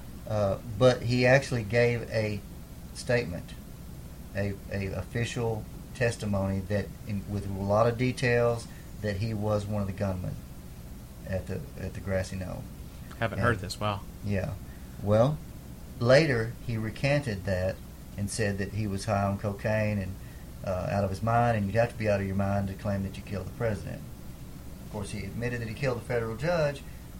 Later, he tried to say he didn't do that either, I believe. And Woody Harrelson did try to get him out of prison, but he ended up passed away in prison. Wow. Yeah. Did you know about a lot of this before you started editing? I didn't this book? know that part. No, I didn't know all that stuff. And there's even a photograph where you see a younger guy. You see Oswald when he's in military training, and one of the other guys looks like it may be Charles Harrelson as well. So maybe that's how they met. I don't know. I don't know the details. It's hard to find out some of these things. But Marvin Chauncey Holt has written books claiming that he's one of the gunmen, and he identifies the other gunman as being Charles Harrelson, one of them, and the other one as being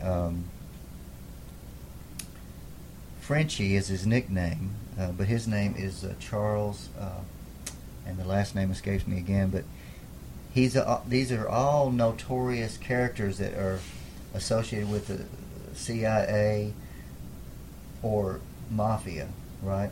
And as a matter of fact, Marvin Chauncey Holt claims that he rode into Dallas that morning with Charles Nicoletti, who is a notorious Mafia hitman, and a couple of other names that are also in the book, a couple of other Mafia guys. So there definitely seems there could be a Mafia connection, but it's hard to nail it down. You find these connections and. Well, if there was a conspiracy to kill our president, I don't think we're ever going to get to the bottom of it. It's been too long. Way too many people have been silenced by now or passed away of natural causes. Right. I just don't think there's ever going to be any closure to this. No, but in a way, this book offers some degree of closure because at least you see who actually did it.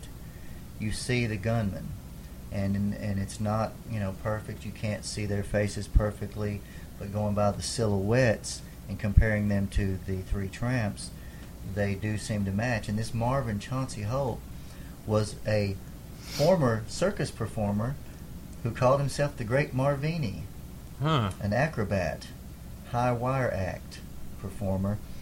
So it's very conceivable that he could have got down on his hands and knees and let Charles Harrelson or whoever, step up on his back, or could just jumped on his back, rode his back. There's various ways he could have lifted him up so that he would be high enough up to fire out of that top window. Why have so many gunmen, though? Just to make sure the job was going to get done? Yep, that's it. Wow. There's 3 locations that are triangulated. That's how they do it. They always create 3 locations where they're shooting from. And one of them is the Texas School Book Depository building, one of them is the Records building, and the other one is the shelter number 3 at the Grassy Knoll. Very interesting. I'm definitely going to have to check this book out. Once again, this is called the JFK Assassination Report. 13 Shots by Leroy Blevins Sr., edited by my good friend here, Mr. Tony Pratt. Tony, tell us again how we can find this book. Yeah, it's on Amazon Books. Just go to Amazon.com. Or if you want to get it cheaper, you can get it on Kindle Books also. Very good. Tony, I have enjoyed it, man. I gotta get that. I gotta get a Kindle version of that. I love my Kindle. I don't buy paper books anymore. Well, it's kind of nice to have a paper book sometimes, though. There is something that there are certain things you can do, and you can kind of reference through it quicker. Yeah, the only reason I don't buy paper books anymore, to God's honest truth, I just don't have a place to keep them. Right. That's why I have a Kindle, is so I can keep all of my books on one. Isn't technology amazing? Right, and you don't have to have a Kindle to view the book. Well, this is true. If you've got a computer, you can download or the Kindle app. There's an online version where you can view Kindle books. What about the other book? Tell them about the other book that you wrote, that you did. Well, Mystery prior Us to Universe? this. Yeah. Tell them about that. Let's tell everybody about that. Sandman has a chapter in that book as well. My chapter sticks out like a sore thumb compared to everybody else's in there. It really is like, one of these things doesn't belong. What chapter? Mine. That's not true at all. That's not true. No, you're one of the family, dude. Thank you. That also can be found. It's called Mystery Us Universe. Universe, yeah. Also can be found on Amazon. Yeah, and it's a lot cheaper. It's a small book, and it doesn't have all the photographs, so it's a lot more inexpensive. Well, Tony, I have really enjoyed having you here as a guest on the show. It's about time to take a quick break. Before we do that, tell everybody once again how they can get in touch with you and how they can watch your show. Yeah, you can watch the shows at YouTube Mystery Us channel. That's Mystery, Mystery, Us, US, 2 words, 2 separate words, Mystery Us. It's just kind of a play on words about the mysterious. And or you can contact me personally, PrattTony@gmail.com, and if you're interested in participating in a Bigfoot hike or anything like that, when things like that come up, I will let you know. Cool. I definitely am hoping one day I can get in on one of those with you, Tony. It's been great to have you as a guest. I've really enjoyed it. One of the things I started doing is at the end of every show is I do this thing I call the Paranormal Review, where I take a TV show, a paranormal themed TV show, and I do a little review of it. I think I'm going to do Finding Bigfoot. Would you like to stick around? And I want to hear what your opinion is on the Finding Bigfoot show. Would you like to stick around for after the break? Sure. All right. We'll be right back, and Tony and I will come back and do the paranormal review for Finding Bigfoot. Listen to this, and we'll be back.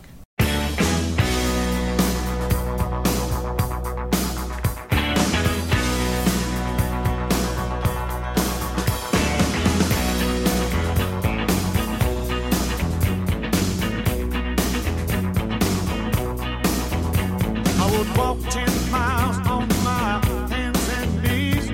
Ain't no doubt about it, baby, it's you I aim to please. I wrestle with a lion and a grizzly bear.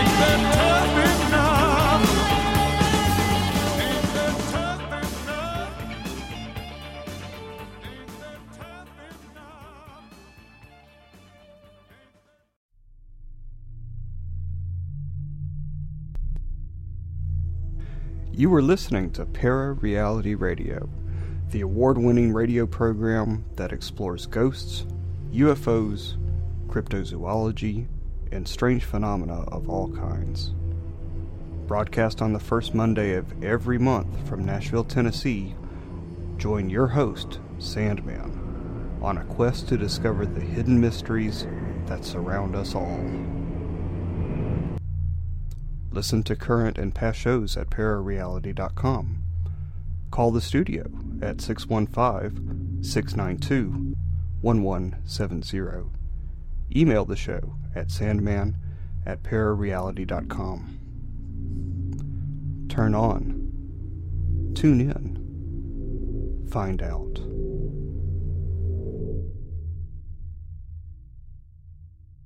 Hello, everybody. This is Sandman. I want to thank you for listening to Para-Reality Radio, and I'd like to invite you to check out my side project. It's called Set It Off. It's a half-hour-long show where I vent my frustrations about anything from politics, religion, pop culture, and celebrities to rude people, stupid people, or that guy who drives too slow in the fast lane. It can be just about anything that, well, sets me off. It can only be heard on Spreaker and on Facebook. Just go to Spreaker.com and search for Set It Off. Or listen to it on my Facebook page, which is sandman.parareality. There's no set schedule for the show because it's completely random. So check for new episodes often. Remember, it's called Set It Off, and you never know what I'm going to say next.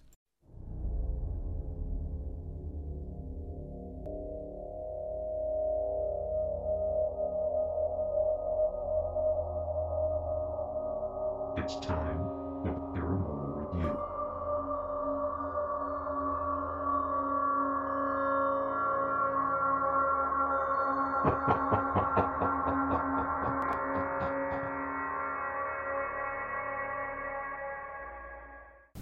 All right, we are back, and we're going to wind down the show with the Paranormal Review, and I picked this one special because of my special guest, Tony Pratt. We're going to be talking about finding Bigfoot on the Animal Planet. Now, Tony, have you seen this show? Yes. I want to get your what's your opinion of finding Bigfoot? I think it's a good show. I mean, I think it's decent. Matt Moneymaker, maybe not the best name for a honest researcher, has been involved in Bigfoot research for years, and I think what the approaches that they use are somewhat legitimate. Sometimes they're just throwing off the wall stuff out there. Yeah. I think they have came up with some thermographic images of Bigfoot. They haven't conclusively came up with any footage or anything. They found the footprints, the dung, the usual stuff. They are representing the normal way that you approach Bigfoot. Now, that other show that they had, that Dean Cain was the $1 million Bigfoot bounty or whatever the hell it was. $10 million. Yeah, that bounty. one. Yeah. I even though I liked their methodology, that they were using scientific methodology, and I felt in that case they were biased against the phenomena because they didn't know anything about it. They're just using different scientific methods, which try anything, see what works, because nobody else has figured it out, so that's fine. But I mean, overall, I'd have to say finding Bigfoot's it's fine. A lot of people don't like it or make fun of it. I think sometimes the girl on there that's a skeptic, Renee, that can be a block. Having a skeptic along is not the greatest idea. I understand that you want to prove that you're honest and that you're looking at both sides of the issue, but that's not necessarily going to help you find Bigfoot. Well, this show stars BFRO, Bigfoot Field Research Organization founder Matt Moneymaker. He's, I guess, he's the ringleader. And you've got James Bobo Fay, who is the weird guy. Well, I wouldn't say he's the weird guy, but he's the what they call him, the expert caller or whatever. He's the popular guy. He's the goofball that everyone loves. And you got Cliff Barackman, who is the teacher. He's the scientific mind. Who he's the one that's my favorite character. He's also the oddball, but he is very methodical with his scientific approach. I really like that. Then, of course, you have Renee Holland, who is the skeptic, which I'm going to disagree with you on that. I think it's good to have one person who's skeptic. She's skeptical, but yet she wants to believe. That's what. If you just had someone who was there who would like, I don't believe shit, then that is not a good thing. But she really does want to believe. It's just that she wants extremely hard evidence before she'll believe. But I will disagree with you. I think having someone like Renee is a good thing for the show. But. Well, I've picked a couple of people where we've done some Bigfoot hikes, for lack of a better term, and when they're extremely negative, or they absolutely block the phenomena. I mean, it's like night and day. I mean, I went there 10 times, and only once did I fail to make some kind of contact, and that was when I had when you had someone negative. Yeah. Well, and they don't even have to be a skeptic if they're just a negative person in general. Yeah. Well, what do you think about them? Going out in the middle of the night and making all these yells and whoops and all this stuff. Well, that's if you want to hear something whoop back, but that's kind of a cheap thrill, I mean, they seem to have pretty good funding on there. I'd like to see them use some drones and things to try to locate the Bigfoot. I think they've tried that once or twice with no real, I must have missed that no real luck. My whole thing with people going out and making all the howls and whoops and calls and all this other sorts of stuff is that, okay, so you think Bigfoot makes this noise, so you're going to make this noise back. What the hell are you saying? How do you know what the hell you're saying? You could be saying something like, F you Bigfoot, or maybe some sort of, warning sign to get the heck out of here or something like that. How do you know what you're saying? Because I don't think it's a language in that sense. I think you're just making a call. You're just calling out, and you're looking for acknowledgement. I don't consider that a language. It's a whoop to them, just like it's a whoop to you. The one okay. downside of the Finding Bigfoot show that I don't like about it as much is they don't really go into the paranormal aspects, which I understand why. But eventually they should. They should do a show or two or more on the paranormal aspect, because they're not really getting anywhere the other way. I think if they went that route, I think you're getting them out of their comfort zone, because I don't think any of them has any real experience and or knowledge of the paranormal aspect of it. But I see what you're saying. One episode, let's just take one episode and look at it from that point of view. I think it would be interesting. Right, and I mean they're trying. I mean, Matt Moneymaker, wants it to be a physical creature to be discovered. Right. That's projecting. You have to be open to all possibilities, and you might find out more. And I think probably some of them probably have had some experiences. Mm-hmm. They're just not going to throw it out there on the show because they are worried that. I guess they've got enough public ridicule as it is. Yeah. Well, I've actually been in contact with Cliff Barackman, and let me caveat this by saying I don't know him personally, nor have I ever met him face to face. We have exchanged several emails. It seems like a very nice, down to earth guy. Yeah. I would love to have him as a guest on the show. Very busy. These people are very busy since this thing has taken off. I really thought, I watched the first season, and I was like, well, this shit won't be back. Apparently I was wrong. It's very popular, and it has gotten better as it has gone on. So I have to say, it's their scientific method, not so much scientific. Cliff and Renee kind of bring a little bit of aspect of that to it. I like the fact that they have someone that is an open-minded skeptic on there in the role of Renee. But as far as, are these people legitimately out there trying to find something, trying to prove that it exists? Yes. I don't think that there's a lot of sensationalism that's done on this show to try to sway the evidence in a positive light, because 99.9% of the time they come away with absolutely nothing. Yeah. And I really will have to say that to me, just that aspect of it alone right there kind of legitimizes their efforts. So as far as dang, lost my voice. Excuse me. As far as I'm concerned, on my 5-star rating system, I'd have to give this show 3 out of 5. Only because I don't do halves. If I did halves, I would say 2.5 out of 5. But I'm going to give it a 3 because I don't do half stars. I'd give it 4 out of 5. You give it a 4 out of 5? Yeah. All right. Yeah, overall, and like you said, a lot of times they don't find anything. If they don't find anything, they don't try to fake it. They don't. That's right. They just go on. That's how it works. Go to the next one. You can't find Bigfoot every day. This is true. This is true. Every time you go in the woods, you can't expect. Although, I don't know if I'm just lucky or what, but practically every time I try, I do find some evidence or make some kind of contact.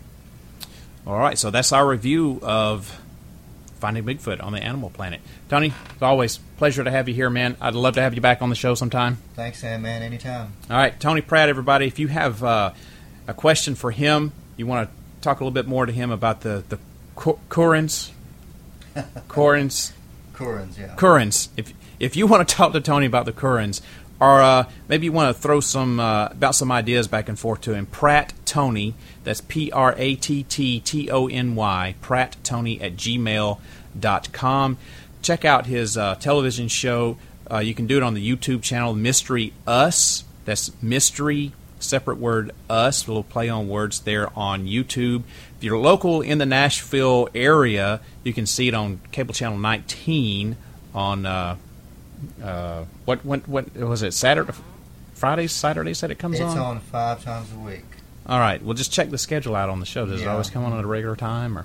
Yeah, it has a regular time that it comes on. 2 of them are late night times on the weekend, but it comes on Fridays at, let me start with Monday, I guess. Monday at 8 p.m.,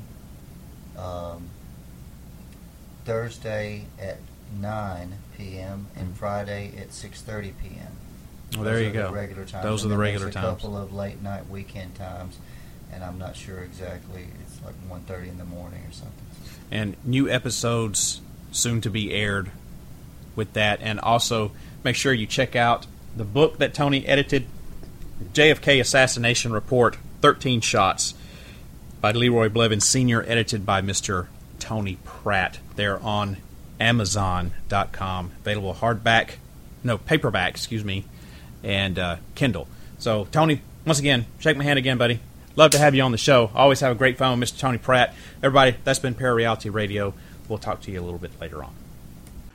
Well, everybody, I hope that you enjoyed tonight's show. Let me know what you thought about it by sending me an email. That's sandman@parareality.com. That's my email address, sandman@parareality.com. Or you can always call and leave a message on the studio line, 615-692-1170. That number to call again is 615-692-1170. Also, please remember to visit parareality.com. That's where you can find out all kinds of information about the show. You can listen to current and past episodes on parareality.com, and if you click on the Extras tab, you can join the official Parareality Radio forum. It's free to join. You can shop in the official Parareality Radio store and even watch some show videos and other stuff. Just remember, if you do decide that you shop in the store, you have some of the stuff you'd like to buy, some Parareality gear, just remember, I'm not making any money off that. Anything that I make off of my store goes right back into producing this show right here. So please help me keep Parareality Radio up and going, and visit the store. That's parareality.com. Click on the Extras tab and you can shop in the store. Also, don't forget to look me up on Facebook. That's sandman.parareality there on Facebook. You can hear the show there as well, and you can also find out more about what's going on in the world of parareality as a whole. Everybody, my next show is going to be available on Monday, October the 6th, 2014. I'm going to have a very special guest. I'm going to be interviewing a man by the name of Isaac Weishaupt. He is the author of A Grand Unified Conspiracy Theory, The Illuminati, Ancient Aliens, and Pop Culture.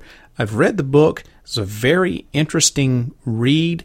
Isaac also runs the website IlluminatiWatcher.com, and he is going to be discussing his book, and he's going to tie in pop culture, ancient aliens, and the Illuminati. He's going to tie all this into, well, one grand unified conspiracy theory. So make sure you tune in and find out. That's Monday, October the 6th, 2014. I hope everyone had a wonderful Labor Day, grilling out with family and friends or whatever it was that you did this Labor Day, and whatever's left of it after you've listened to this episode of Parareality Radio. I hope that you continue to have a great Labor Day on this Monday, September the 1st. You know, come to think about it, I think maybe the first of the show, I think maybe I said it was Monday, September the 4th.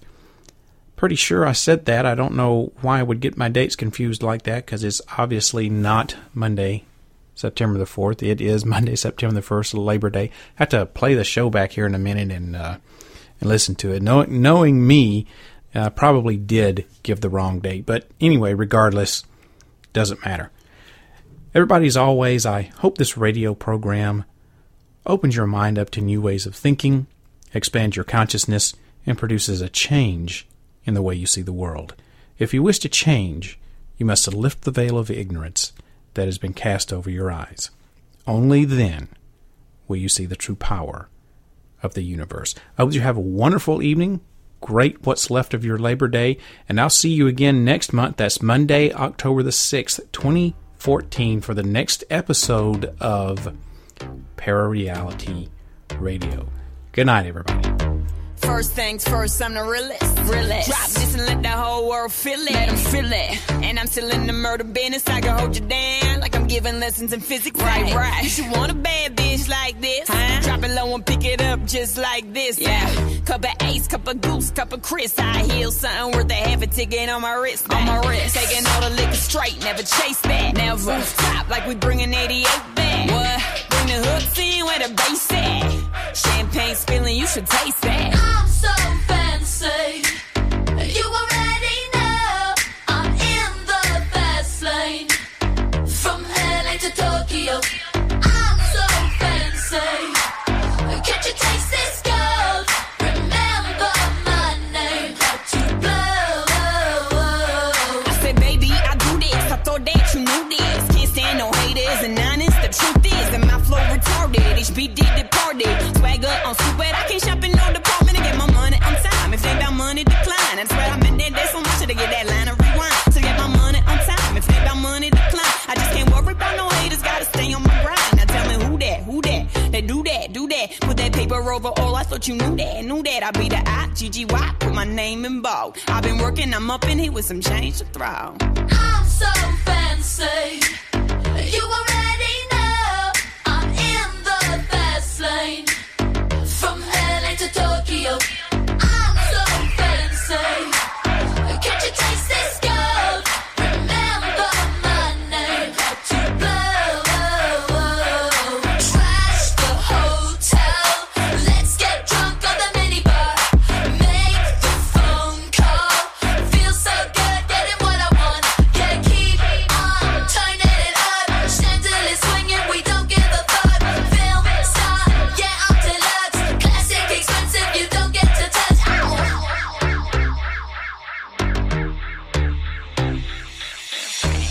Still stunned how you love that. Got the whole world asking how I does that. Hot girl, hands off, don't touch that. Look at it, I bet you wishing you could clutch that. That's just the way you like it, huh? It's so good, he just wishing he could bite it, huh?